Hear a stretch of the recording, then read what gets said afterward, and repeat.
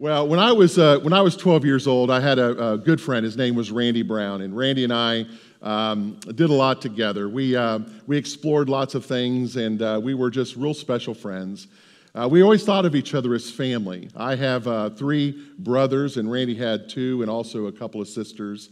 But we did everything together. We used to go behind his home. He lived on a big field. We'd go behind his home, and we would hunt rat snakes and box turtles and try our best to, that kind of stuff freaks me out today. But anyway, but we would go and we'd find those and we'd capture them and we would, keep them as pets and things like that. We would go on Halloween and he would come to my house because I lived in a neighborhood. He lived on several acres of land, so he didn't really have houses to trick or treat with.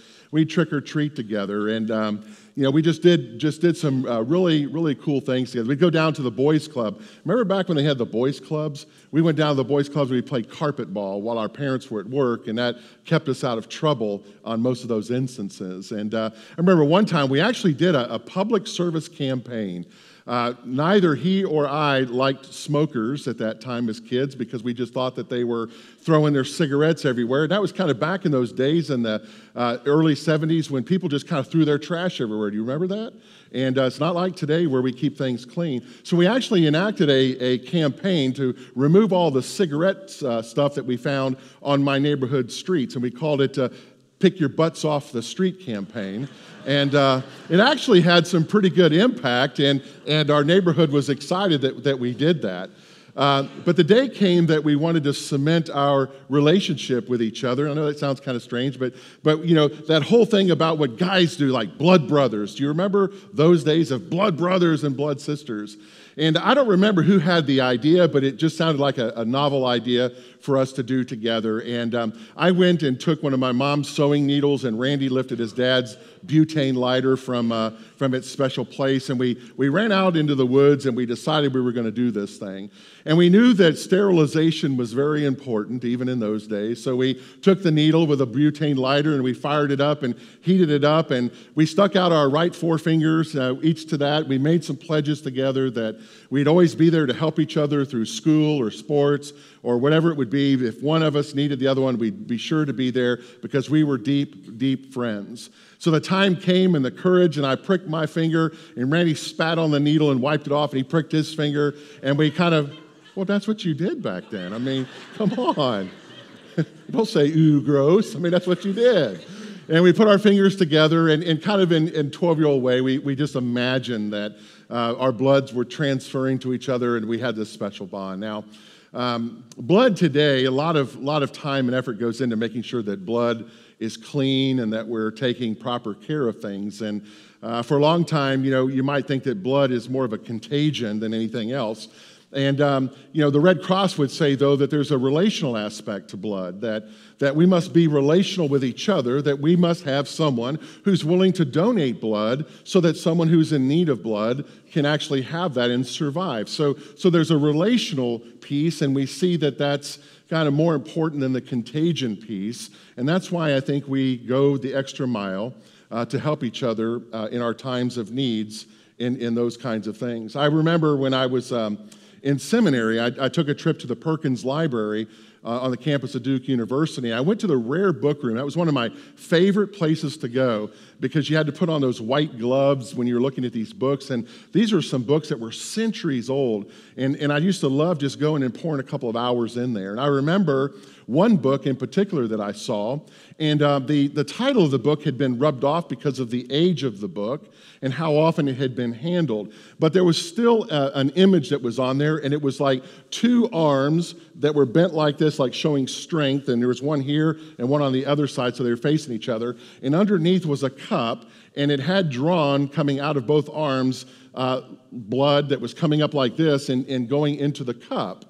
And in that, it was obviously a book on blood covenant. And I decided I would read about that a little bit because I was really fascinated as I was doing some extensive work on the sacrament. And one of the stories that I read in there was about two men who made their cause known that they wanted to become deeper involved in a family relationship. They weren't biologically related, but they wanted to find a way to do that. And in the ancient world, you would do that through the course of blood and sharing of blood. And so what the book was outlining was that they made their intentions public out in the square, and one of the men would take a knife and he would cut open a vein on the other person's arm, and as the blood would come, he'd put a quill in it, and he would drink the blood of the person he was becoming a blood brother with. And then they would swap roles, and the other one would do that. Then they would take the knife, and they would smear the knife on a covenant piece of paperwork, and they would fold it up into about a 1 by 1 by 1 by 1 inch square, and they would put it into a sewn leather amulet that they would wear around their necks. And that was a reminder to them of this commitment that they made to each other and the importance of what the blood covenant was truly all about. So there's just something about this mystery of the importance of blood and what blood means, and especially as Christians, as we look at the symbolism of that. And I'm intrigued by it in a sense that I think that for most of us that call to understand blood and covenant comes from deep within us, and that we find ourselves searching and yearning for that. And we do that as we study the Scriptures, and we see all throughout our Holy Scriptures where blood has come into place. A couple of places that we see in the Genesis story, Cain kills his brother Abel, and the Scripture says that his brother's blood cried out from the ground in agony of that. And we know that when Noah finished his journey on the ark, and he had gone through that exhaustive journey, as he's getting his sea legs back on ground, so to speak, that Noah offers a blood offering to God as a way of thanksgiving. Abraham, we know about his offering. He offered many times the blood of animals as a way and context of showing his love for God. And if you look biblically, the examples are endless. But this morning, I want to talk about a different kind of blood sacrifice. I want to talk about one that comes in the form of a meal. And as you see here, we have grapes, and we know that there's bread that's here as well. And so there's this meal that has been prepared that is going to have a significant difference or make a significant difference in the lives of not only those who started that, but us today and generations and a lifetime of Christians that come after us. For the Jewish community, sharing a meal was really important, and it was in the meal that it was a way of displaying what's called hospitality. Now, hospitality isn't just like, hey, I threw a great party, come there, or whatever. It was that you actually invited someone into your home, and when you invited them into your home, you treated them better than your family. And we know in our Hebrew roots in our communities that the love of family is extremely important, and community that's built on that. So you can imagine as they gathered for this meal, the importance of that. Now, for us in the 21st century, it's kind of hard for us to put those pieces together. If we can have a meal with our extended family or beloved ones maybe once a month, we might be lucky, because the world in our life is just so out of control and fast. We find ourselves doing fast foods a lot. We have Uber deliver our meals, whatever the case may be. So we've kind of lost sight of the significance of this community. But what we learn about the table, especially in the Judean times, was the significance of feasting together produced things such as peace, fruitfulness, trust, love, forgiveness, and brotherhood and sisterhood. And it was at the table that some significant things really happened. Now, Mark, in his gospel, goes to a place where he says that the meal was important, but Mark doesn't really say much more than just this, that the meal was important not just because it was Jesus' last, but Mark says, but because Jesus did something memorable. So think about that. It wasn't that it was the Last Supper. I mean, we think about the Last Supper, but Mark says that it's memorable because Jesus did something memorable. So Jesus connects the elements of the meal to his coming, suffering, and death. And he begins to use an object lesson as he teaches. He anticipates his coming death, and he knows that his death is going to be violent. And we look at the imagery of breaking bread and pouring out wine as an illustration of blood being poured out. And Jesus says that this meal describes his atoning death. So I want you to just imagine with me for a moment this morning. I want you to imagine that it's 2,000 years in the past. And I want you to imagine that you have joined me and we are together and we have gone into a small room to partake in a Passover meal. And we've gathered there with our closest friends, and the host has already prepared the room with everything that is needed. And as we enter into that room, we see that the table has already been prepared. And the feast is a reminder for us of the liberation of what God has done for his people, that God has liberated his people from captivity and sin, and God has put them onto a new way and has abolished slavery and has moved them into a new way of coming, so to speak. So the meal was coming to an end, and several glasses of wine later, Jesus, our host, utters these words.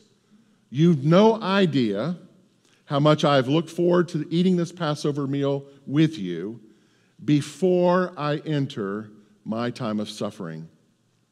Listen closely. It's the last one that I'm going to eat, and until we all eat it together in the kingdom of God. So that statement really brings about some confusion because the host always had the same line. And as you attended a Passover meal, you would know these lines from early childhood to adulthood to the advanced ages. You would know exactly what those words are. But for some reason, Jesus did not say the words that were there, but all of a sudden, something else was happening. Instead of talking about the bread that the forefathers ate and the liberation of slavery from Egypt and the cup of life and the cup of freedom and all of that, Jesus has gone on to a different course. And he's drawing attention to the significance, and he wants them to remember that this meal is special. He goes on to say, this is my body given for you. Eat it in my memory. Now imagine for a second, you're staring at Jesus, you're confused. What in the world is he doing? He's gone over the top this time. I mean, when he turned over the money changers' tables, when he did the miracles, when he did all these things, but now Jesus has gone too far. And what he is saying isn't what's supposed to be said. So now we're wondering, is he even all there tonight?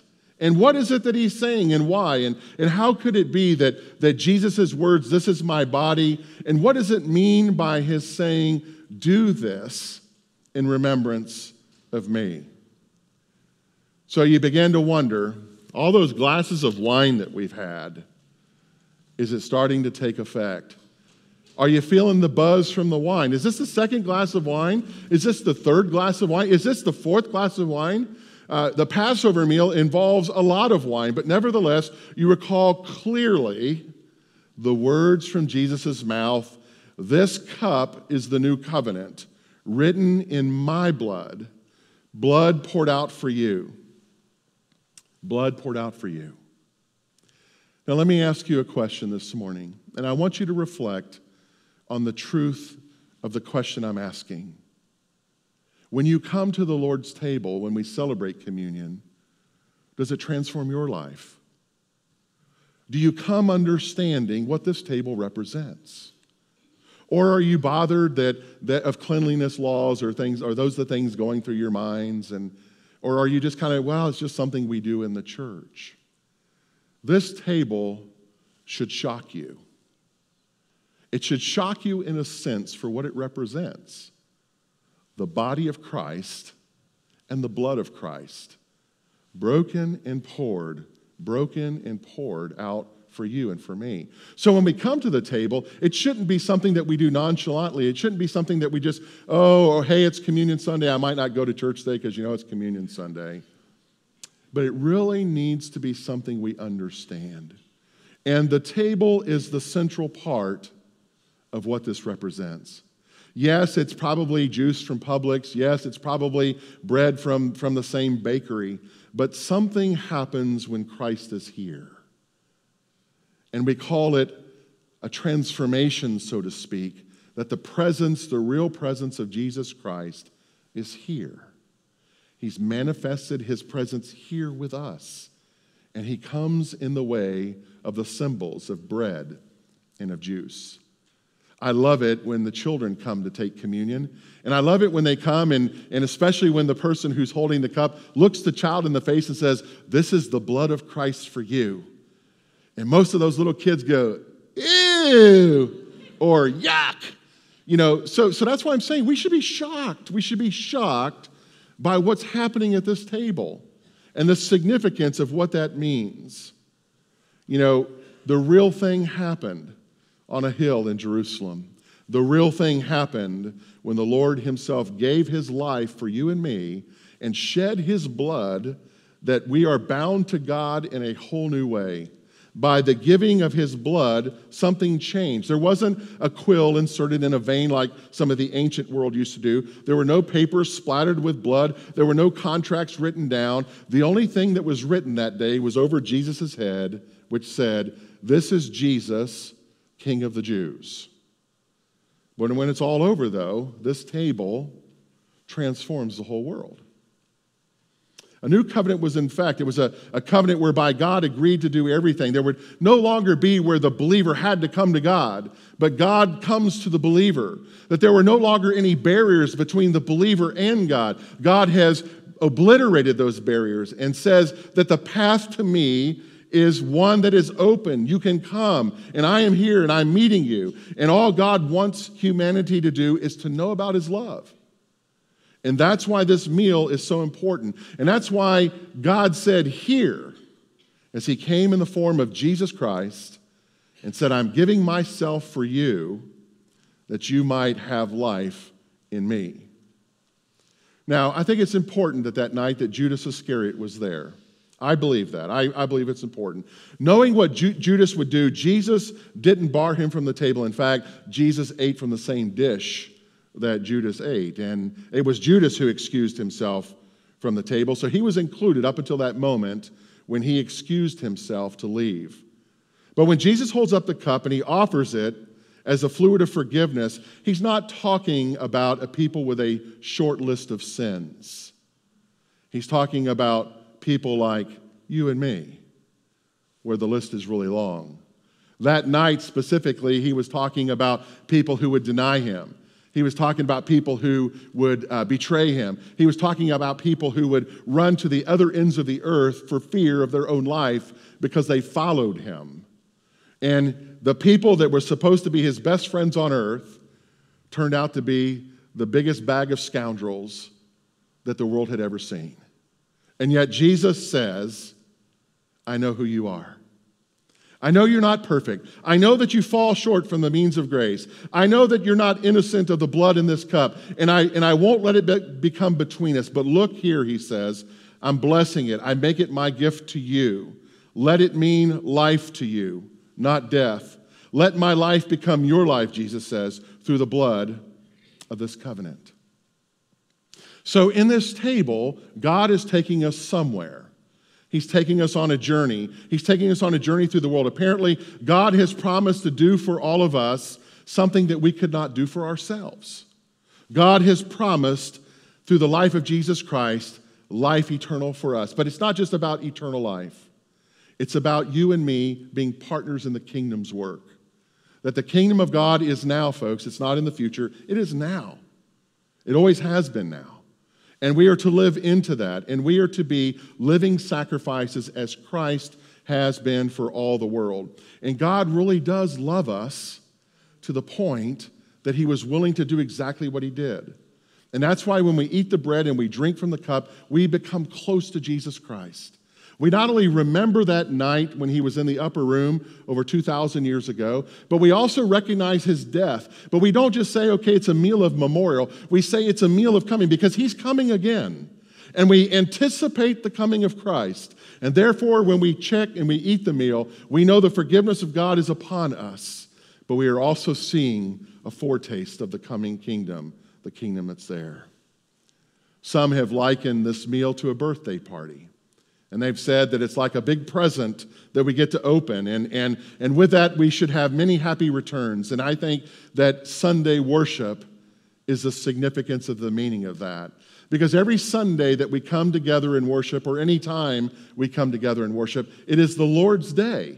It is a day of victory, that Christ was Christos victorious over the cross, and that Christ did not die, but he lives, and that the plans that the world had to destroy the Son of God did not happen, but that Jesus Christ continues to live. And it means that his death wasn't a failure, as everyone thought. It was victory. He faced death. He beat it. He took the worst that the world had to offer, and he came out on top. And somehow in the middle of that, he took everything that is bad and rancors about you and me, and things that we would never tell anybody else about us. He's taken those things, and he has destroyed that with his death. And he has promised to give us new life. So when we eat the bread and we drink from the cup, we experience his holy forgiveness. In today's complicated and confused world, you and I are bombarded every day by all kinds of symbols. And the symbols today that we are bombarded with are doing nothing but creating division and causing us to be in a life of chaos. But we have to remember something. The symbols with the most unifying and transformative power are not symbols found in flags or national anthems or kneeling on the football field. The symbols with the most unifying and transformative power instead are found right here in bread and in the juice of this cup.